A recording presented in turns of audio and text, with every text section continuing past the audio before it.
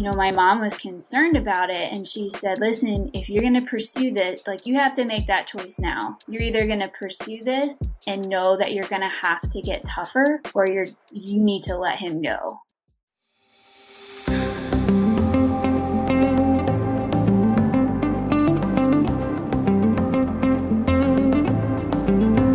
Well, hello there, and welcome to another episode of the All of Life Show. I am your host, Stuart White, along with my beautiful, lovely, amazing wife, Alicia White.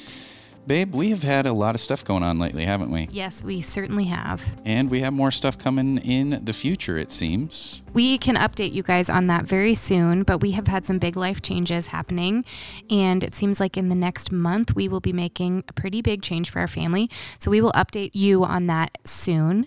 But until then, we have something very special for you today. Yeah, we have an interview. We actually recorded this, and we have been sitting on it, and we had this great plan to release this on Valentine's Day, and then we found out that Allie Beth Stuckey did the same, or at least a similar interview with these two wonderful people. And to be honest, we were just like, we don't want to steal Allie Beth's thunder. Yeah, so we said, hey, Allie Beth, we'll do you a solid here. Yeah. We won't trample on your interview. So here you're we welcome. are. You're welcome. Yeah. If you ever want to take us to dinner to pay us back, we'd be happy to oblige. Yeah, exactly. So anyway, on this episode, we interviewed Sam Say and Annie Pasma. And Sam and Annie are engaged. Sam is known for his work. He has a blog, Slow to Write, and he speaks out about a lot of different issues in our culture and dealing with racism and different things like that. So we said, hey, let's talk to these two about their engagement. And so without further ado, here's our interview with Sam and Annie.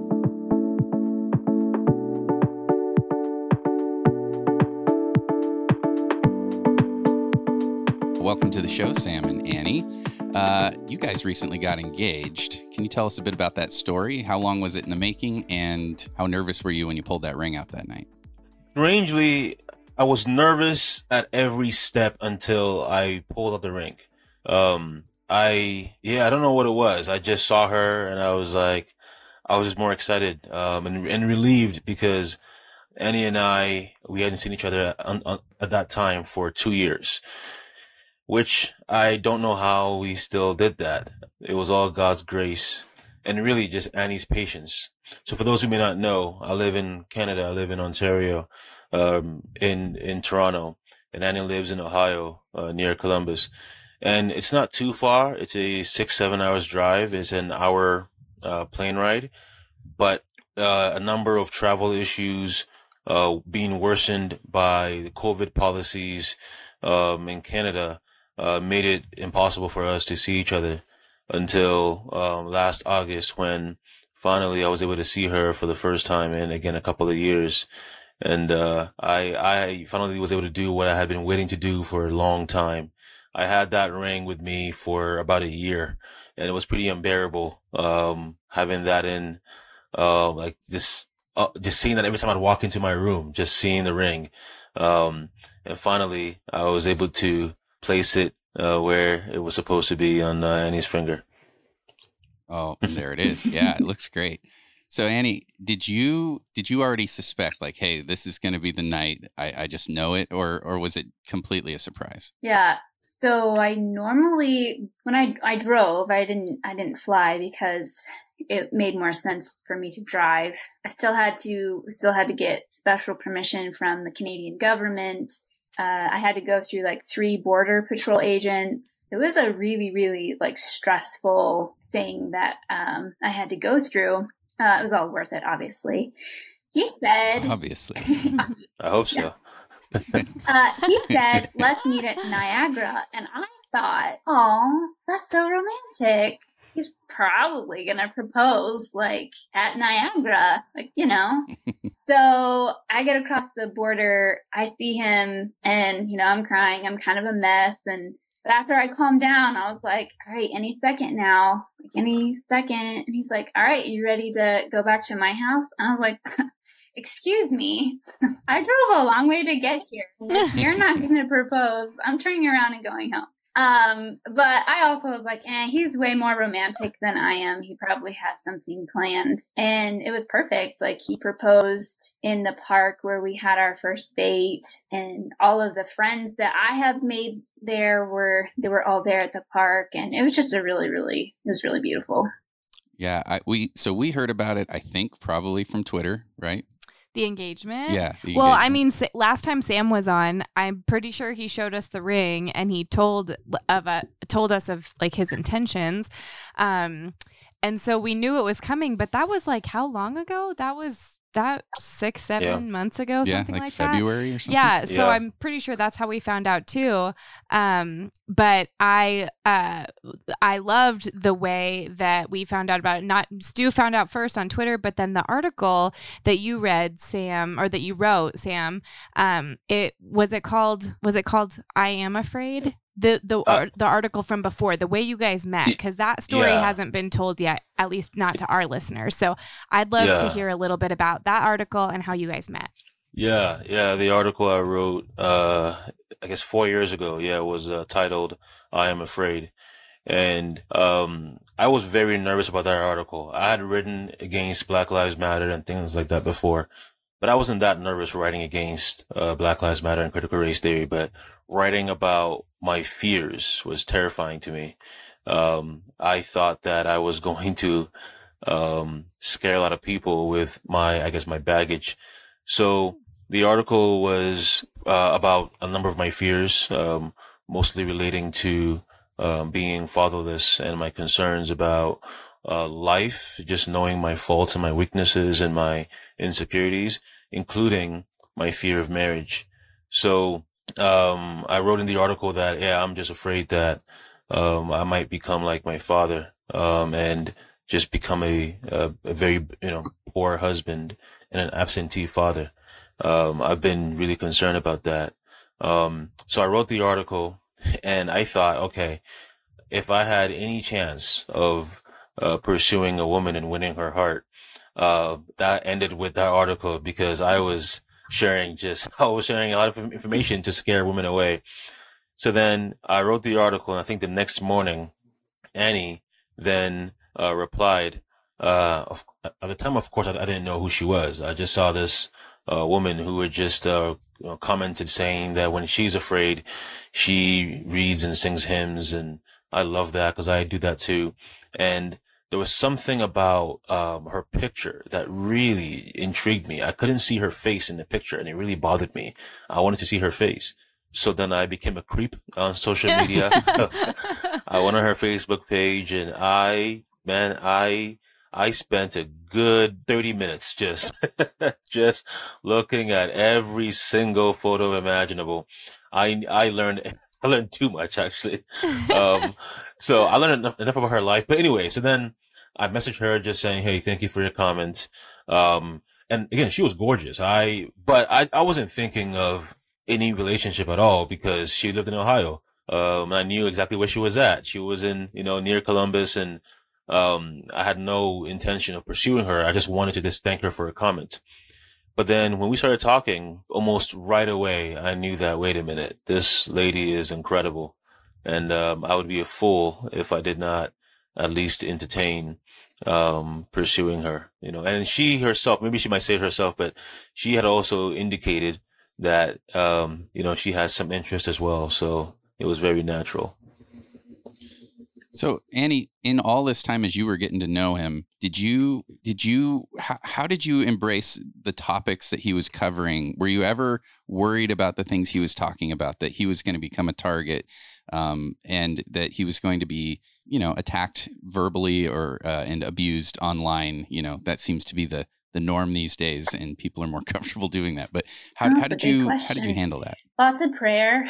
I didn't, when I first read his article and his transparency and his honesty, I thought, okay, if he's going to be honest about this, I'm sure he's going to be honest about other things. I had been curious about Black Lives Matter. I'd had Black friends who kind of inadvertently would be like, you have no idea how it is to live as a Black person. And so you just won't be able to understand. And I was struggling to understand. I wanted to understand. And so I was going through that kind of, those issues.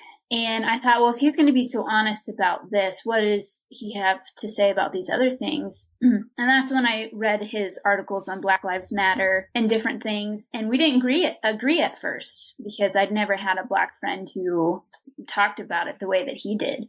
And so we just started this conversation. He had to convince me of a few things. But then when I saw that he stood for truth, I was like, well, this isn't going to go well in terms of the online world. But I thought, if you can't stand for truth, then what can you stand for? And I had to ask myself, like, okay, is it worth it? Is it worth it for me to be in this fight alongside him? And I got a lot of counsel from my parents, who are very wise, and, told me, like, you are going to have to be tough.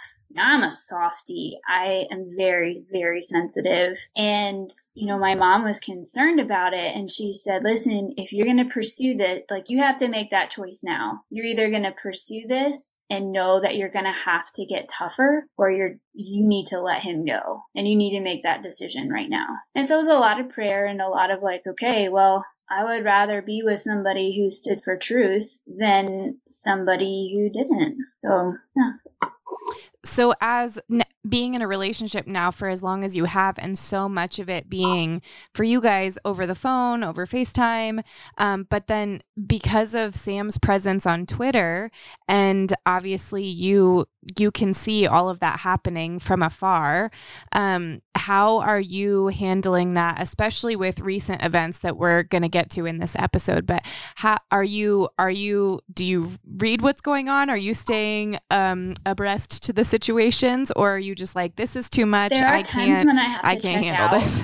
There are times I'm like, all right, I can't handle this. And I learned early on, the ones that were particularly horrible, I would write down their handles and I pray for those people, because they are living in sin and malice, being hated and hating others, and they need the love of Jesus. And even those who claim to be of the faith, they're living in a strange world that has nothing to do with Christ and the gospel, and they need to have repentant hearts. And so I have made it a habit of praying for those people.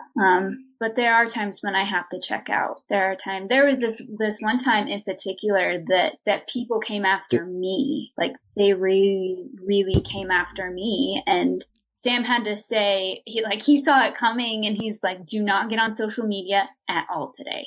Do not get on social media. And I didn't. I mean, I still saw some of the messages that were sent to me that were really, really horrible. But again, you just pray for those people. They need the love of Jesus. Mm-hmm. Yeah. In that occasion that she's talking about, I had, one of my tweets had gone viral, and a lot of the secular critical race, theorist leaders had, called me all the usual names, and some of their followers then were just on every angle on social media, Facebook, Instagram, especially Twitter. They were attacking me, and I started seeing that they had found pictures of Annie, and they were, insulting her, and, particularly insulting her, for being white. And, I could tell, because I'd gone on her page, and that they were tagging her and attacking her. So I was like, yeah, you know what? Stay away from social media, for today. You know what? Annie is tougher than she lets on. She's very strong, because, not many people can endure that, not seeing their fiance getting attacked the way they do, but then seeing herself being, a victim of that too. And one more thing about Annie's incredible ability, to respond in kindness and in love with people. There was, one time where, Annie has access to my account. So, she received some of the angry emails or, messages I get from people on social media. There was one time where someone had just gone on this long rant against me, saying everything they possibly could about me. And then Annie simply responded by saying, "Merry Christmas." Merry Christmas to you. And he said, "Well, Merry Christmas to you too." So just her loving nature, was able to probably keep that person from, being a lot worse than he could have been. Mm-hmm. I know Stu has a couple questions coming up, but I wanted to say this before we move on, that I think it is no secret or surprise to me why the Lord put you guys together, because I see the boldness and strength that Sam has in the topics that he talks about. And like you said, Annie, him standing for truth. But something that I've realized in the last few years is just how sometimes it takes even more strength to be silent in situations, and you clearly have that kind of strength in you. So I see this like juxtaposition of the two of you and how perfectly you were made for each other, the strength and boldness of Sam and the strength and silence for you. But I know it's not just strength and silence for you too, Annie. I'm sure that is going to be making itself known in the coming years as well. Like the fact that you said you would write down their handles, their names or whatever, and pray for them. I doubt there are very many people, Christians, specifically, that would do that, because we are just as prone to responding in sin when we feel, hey, that was wrong, and that's the thing I wrestle with all the time, is thinking, how do I speak truth, but how do I also make sure that I'm not sinning in the way that I'm speaking the truth? I'm not beating someone over the head with the truth. I'm coming at them in love. I mean, I think that's why Scripture is it puts such a big emphasis on speaking the truth in love. Now, Sam, you had a very recent interaction with somebody, and at first it was you called them out, and then there was a follow-up to this, right? Could you tell us a bit about that? Yeah. Yesterday, I was on Facebook and I was tagged in a thread, and I normally don't really look at those. They're usually not good. It's usually, I'm not afraid to read. I oftentimes do like reading what people are saying about me, so I can learn and improve on how I can communicate. But I could just tell that was a very contentious issue, and I didn't really want to spend time doing that. But I was just prompted to just take a look. And when I looked at it, there was a man who was very angry about what I was, basically one of their friends had shared an article from me, and this friend is a white person, and he ended up just attacking the white friend and then attacking me, claiming that I was simply scratching the itching ears of white evangelicals, essentially claiming that I'm an Uncle Tom and those kind of racial slurs. So I come by that quite often. I don't always want to highlight them, but once in a while I do so that people will realize the racist nature of the supposed anti-racism movement. So then I just took a screenshot. Well, I replied to him initially using strong words, but hopefully, I think in gentleness and in peace, hopefully. And I took a screenshot and I posted it, but I did not share his name. And I mentioned that because of some comments that really made me think about how that could have played a role in the outcome. So afterward, he saw my comments to his initial comment, and he was justifying himself. He was defending himself. And I was like, no, what you said is, you were being racist there. You're being a hypocrite. You need to repent. And then he, still defending himself, he said, you know what, let me give you a call so I can explain myself to you. Normally, again, I was very busy. I didn't really want to do the phone call, but I thought, you know what, it's very rare for someone who's attacking you on social media to want to talk to you. So let me talk to him. I gave him my number. He called me right away. And again, in the beginning, he was defending himself. And I said, look, I read his words to him, and I quoted the word of God to him. And eventually he realized that what he said is indeed racist. So he admitted that he was just very bitter. He has embraced critical race theory. He believes that some white racists are using my words to defend themselves, or to justify themselves. When I asked him, does he have any evidence of these people that he claims are racist, like his friend. Does he have any evidence that they are racist? He said no. I said, well, wait a minute. There's evidence that you were being racist towards me. But here you are hypocritically calling others who are not racist, racist.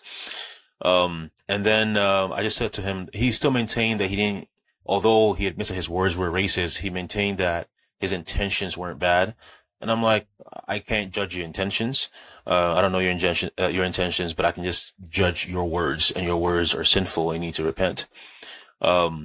And by the grace of God, he did. He was repentant. He was sorrowful. And then I want to make this point just to highlight the issue, I think, with, again, so many critical race theorists. Still, he was trying to maintain that the person that he had accused of racism on social media, he claimed that they had bad intentions by sharing my articles. And I said, well, remember, I just told you that I don't know your intentions. That's not my job. My job is, as a Christian, is simply to call you out on what I know to be sin, your actions, not your motivations. I don't know. So I am hoping, and I am believing all things and hoping all things for you, but you're refusing to do that with others. I am saying to you that I'm forgiving you, but you are unwilling to assume the best of others. And again, he ended up repenting over that as well too, and we ended the conversation very amicably, with peace. He ended up publicly apologizing to the people in that thread that he was insulting and disparaging, and it was very encouraging. Afterward, people told me that they think that when I shared the screenshot, I did not share his name. Annie has taught me over the years to be as kind as possible. Though I say I'm slow to write, I haven't always been slow to write. And, Annie has taught me how to be slow to write and always, seek to, love, people who hate me. And I thought if I share his name on social media, people will go after him and they will want to really, punish him for his words. And there are times where that might be necessary. But in this case, I thought, you know what, let me try to be gentle and, kind and merciful with him. And I think, and people were saying this, I think that because he saw that I did not mean bad for him, that I wanted to be gracious with him, I think that led him to repentance as well. God's kindness leads to repentance. And I think that's true for, we Christians too. That's an amazing story. I think too, because Christians tend to, especially in America, we associate religion with like one or the other political party, and we get very heated in that. And then we tend to take our cues from the way people in those parties debate each other. And it tends to be very not gracious, very harsh.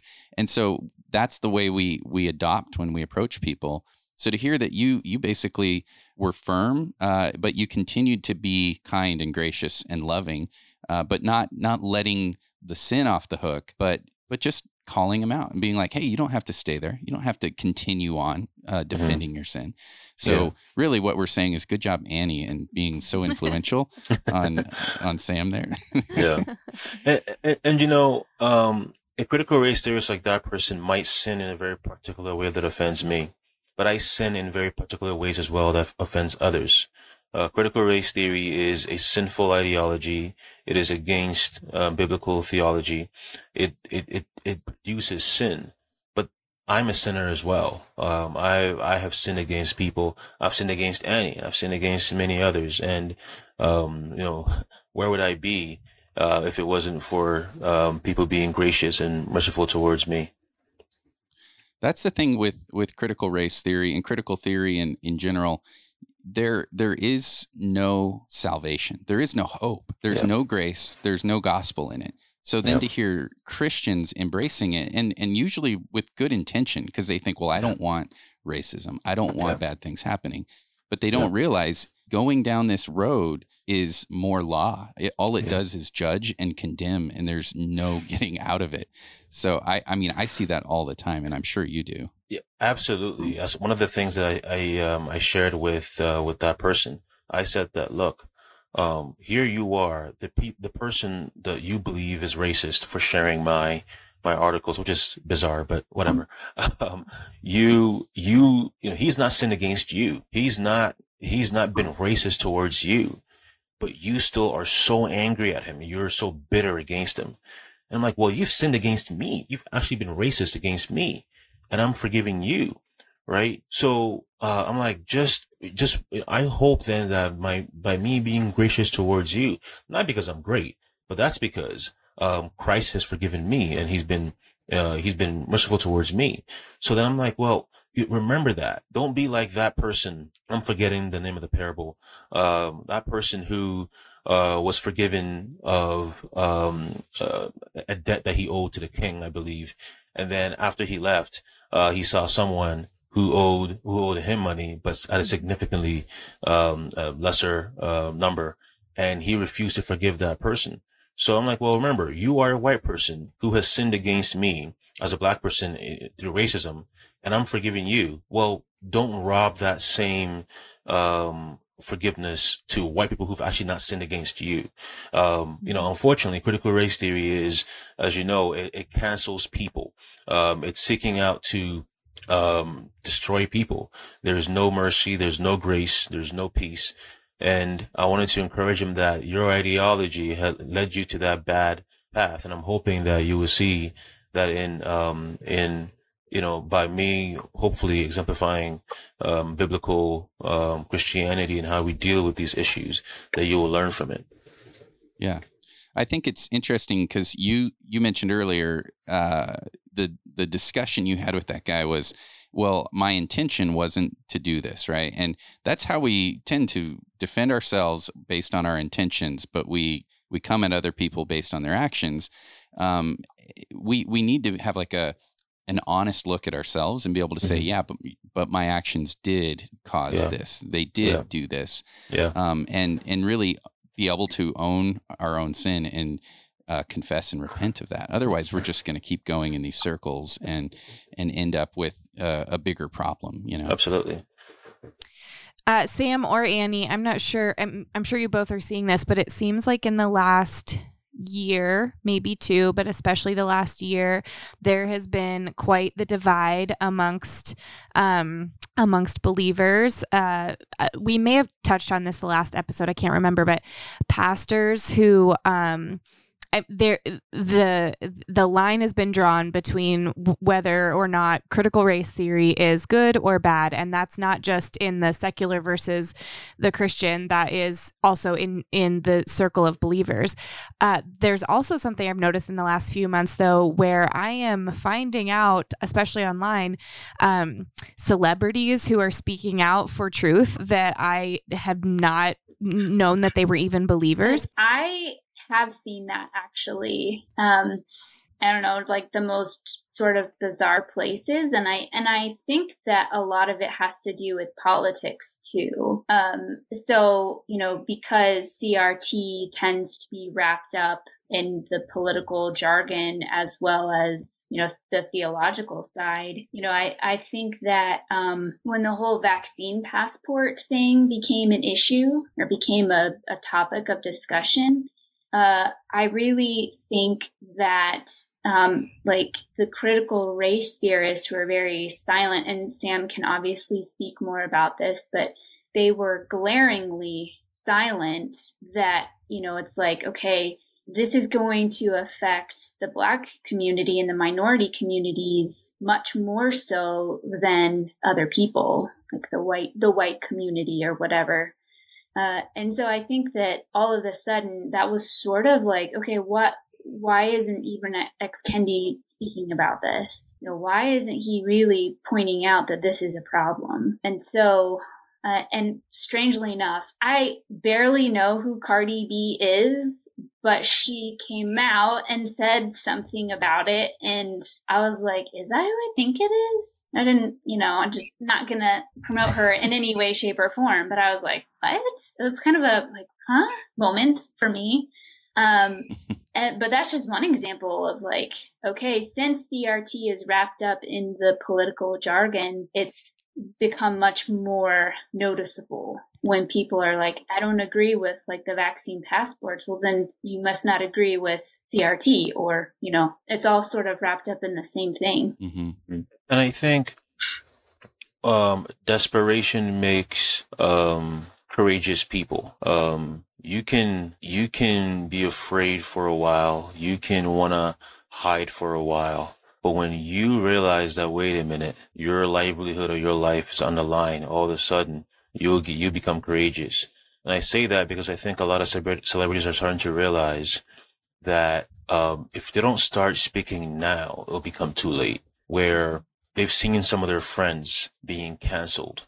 We know that Hollywood is overwhelmingly leftist. We know that, but there's still probably a bigger number than we realize of celebrities who are conservative or who are maybe Christian. And they're realizing, wait a minute, my friend who is not racist at all was just canceled because they said the wrong word, not a sinful word, not even a bad word, but just a word that some associate with racism.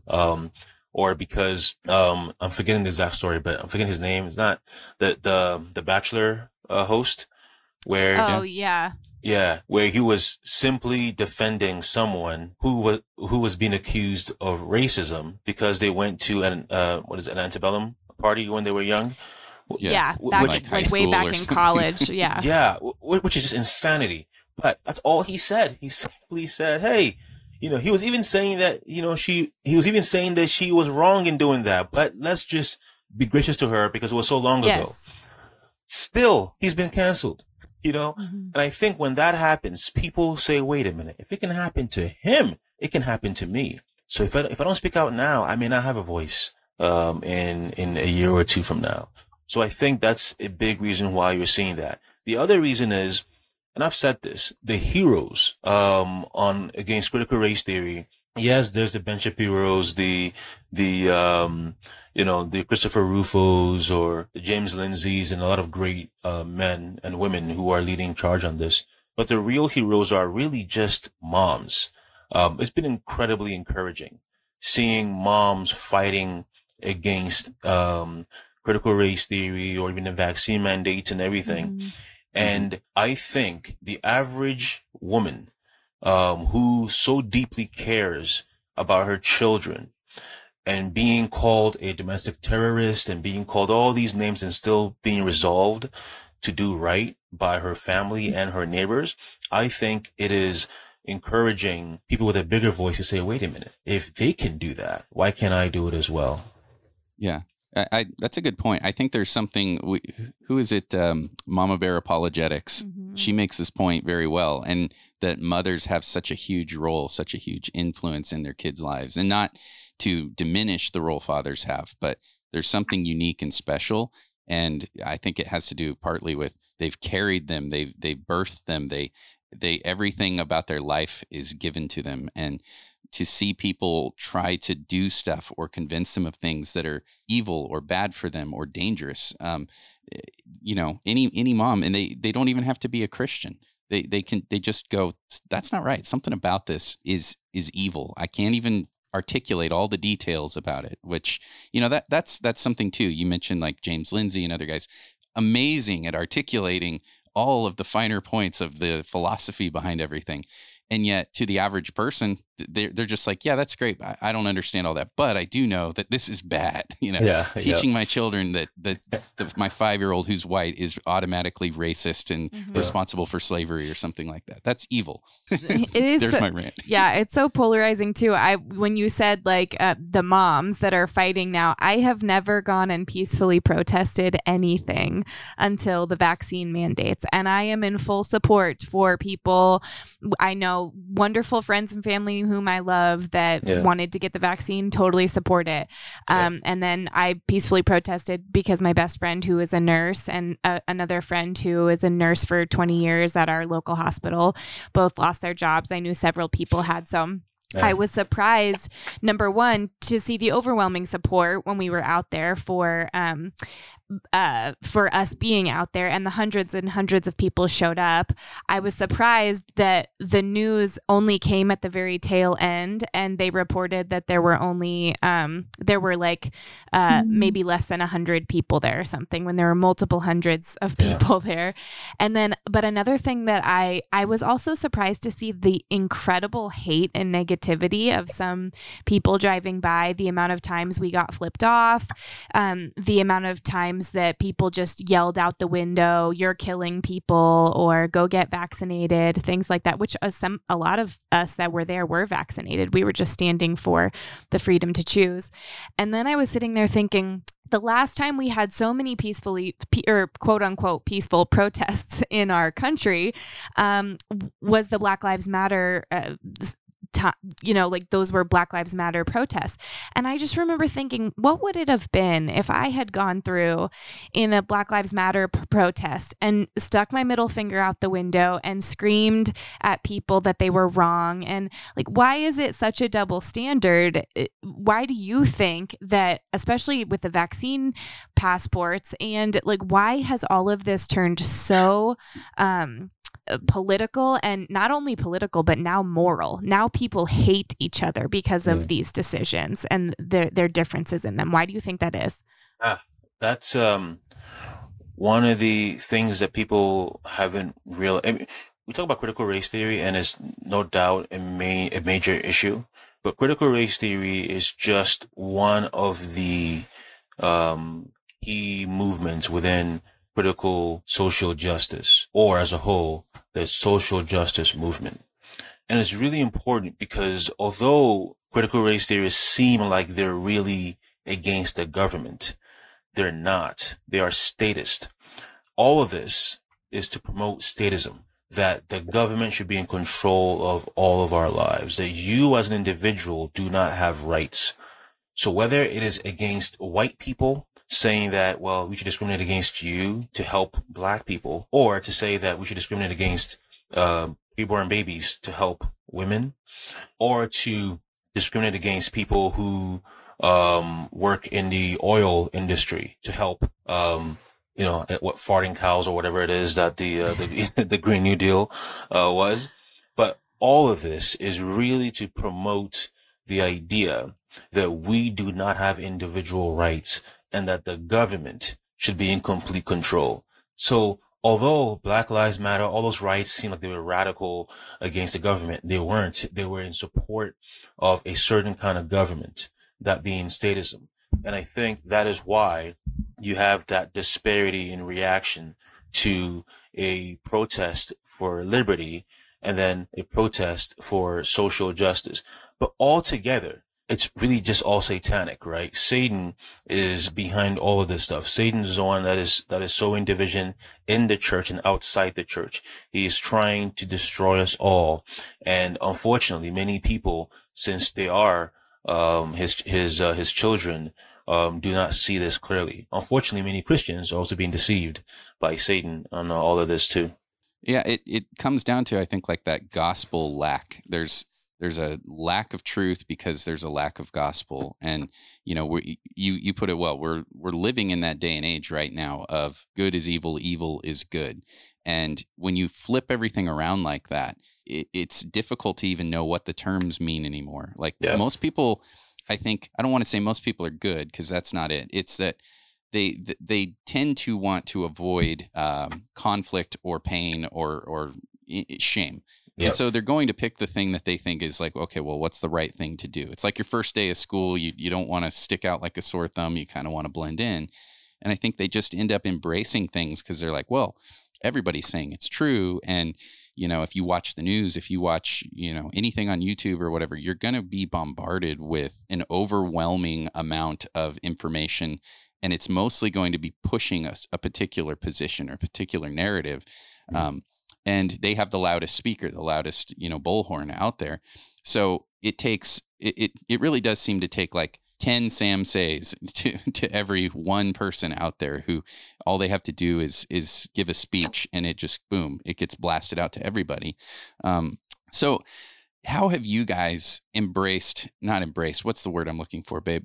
How have you mentioned earlier that there are people who have come against you because Annie's white, Sam's black. Okay, people are coming at you with that.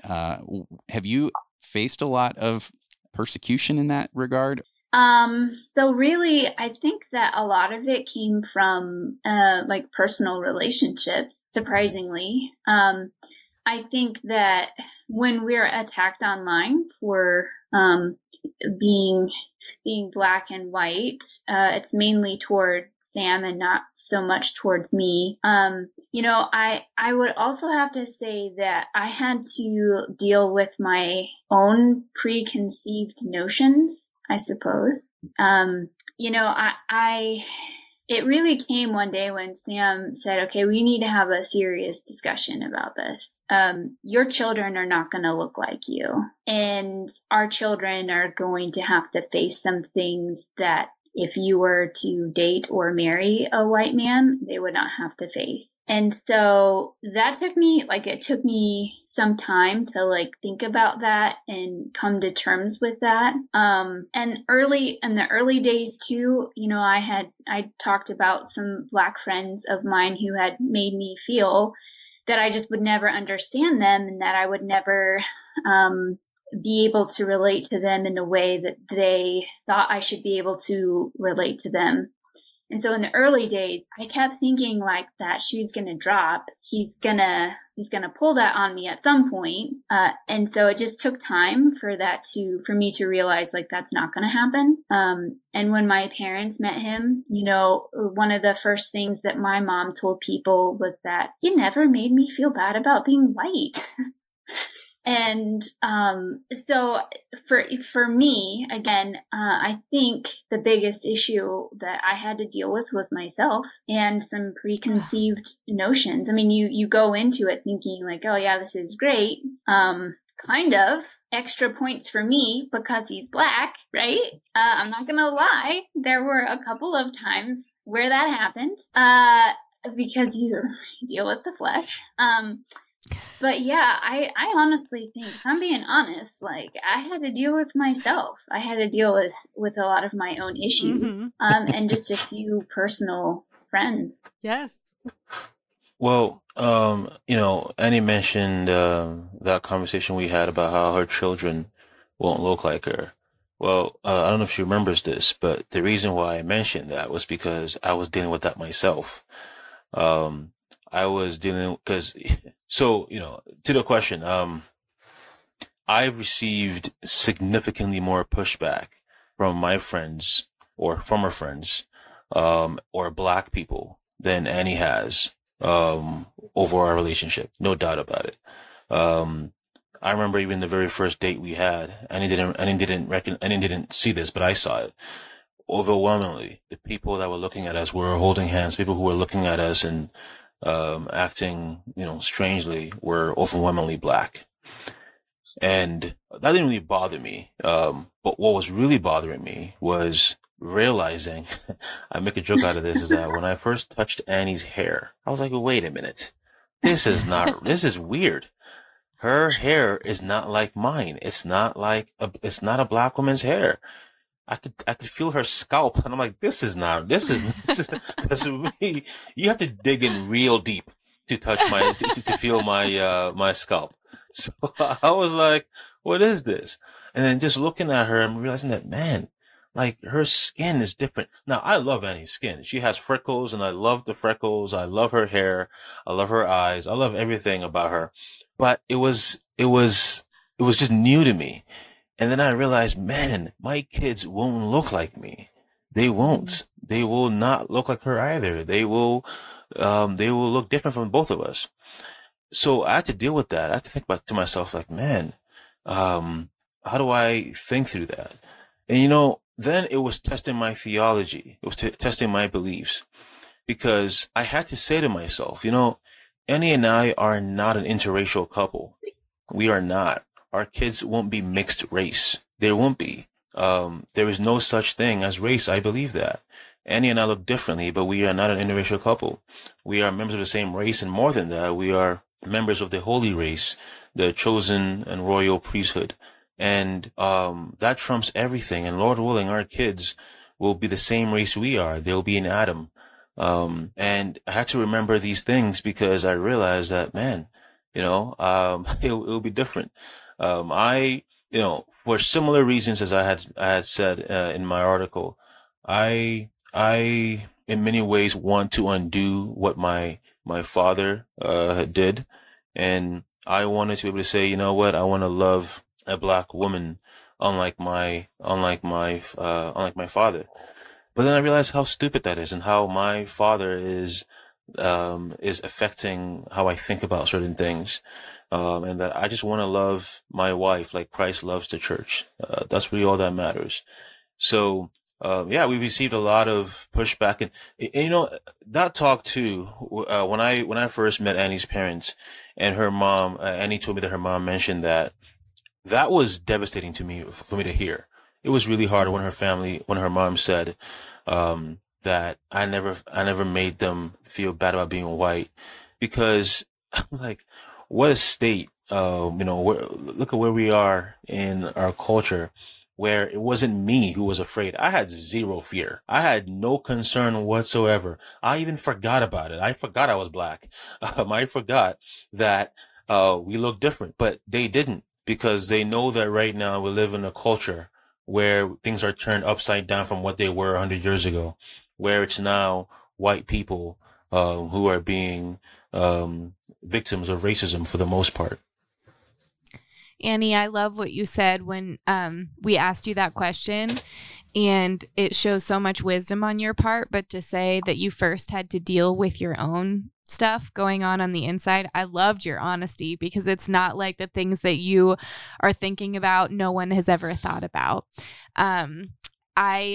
When you said like we all need to, when you said I needed to deal with me individually and my own stuff, it just like put a pretty little bow around the mess of what's going on in the world today, because it's not about what we can collectively do to stand up for or against one party or another, whether it is the vaccine mandates or Black Lives Matter or abortion. The lines are getting drawn. It all starts in our individual hearts. It all starts with our worldview. It starts with who we worship, how we believe we were created, or if we were created. And then each one of us taking a look individually and saying, like you were saying, Sam, the gentleman that you had the conversation with, like, we may not intend to hurt one another, but we are going to do that. We may not intend to have bad thoughts, but we're going to do that. But we need to repent when we do. We need to repent and take that to our maker and say, Lord, like, this is not what you created. You didn't create the world to be like this. You created it to be something completely different. And if we're going to pick a side, that's the side we need to get on. I remember I had a Bible college teacher, and he said a righteous person isn't one who doesn't sin ever, but it's the person who's quick to repent. And I've every now and then, it's the only thing I remember actually that teacher said. And every now and then it pops into my head, and I think, how quick am I to repent? How quick am I, on the other hand, to defend my sin, to defend, my intentions or anything else? And to echo Alicia, Annie, your honesty in that is true, because what you talked about, most people now think, if I consider this, then I must be racist. If I have this brought to my attention, then it's because I'm racist. And instead of going, no, it's simply acknowledging there are differences, there are differences in life. And because of the brokenness of sin, I could easily fall into believing things or behaving or acting in a certain way. Wrapping things up here. Do you guys have a date set? So we have tentative dates set. But I guess we don't have anything concrete. That's because of, basically, I need to, I figure out an easy way to say it, but basically I'm waiting on my visa to be able to, get there and live in the US and everything. And, we're trusting. So the meeting is in January. We're trusting that it should go well, that, I'll be able to, get approved, and then, I'll be able to live in the U.S. with Annie.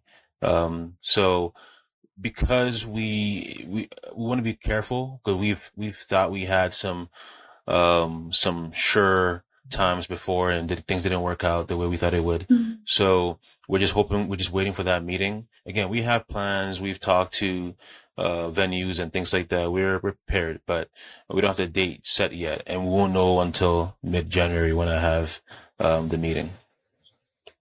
Well, we'll be praying for that, guys. I know we don't know you guys well, but we love you. We love that you're standing for truth. We love that you have been so faithful in your relationship. And we love that clearly the Lord's doing something through you guys. So we're hoping for that wedding date, to hear the news of that in some article or on Twitter.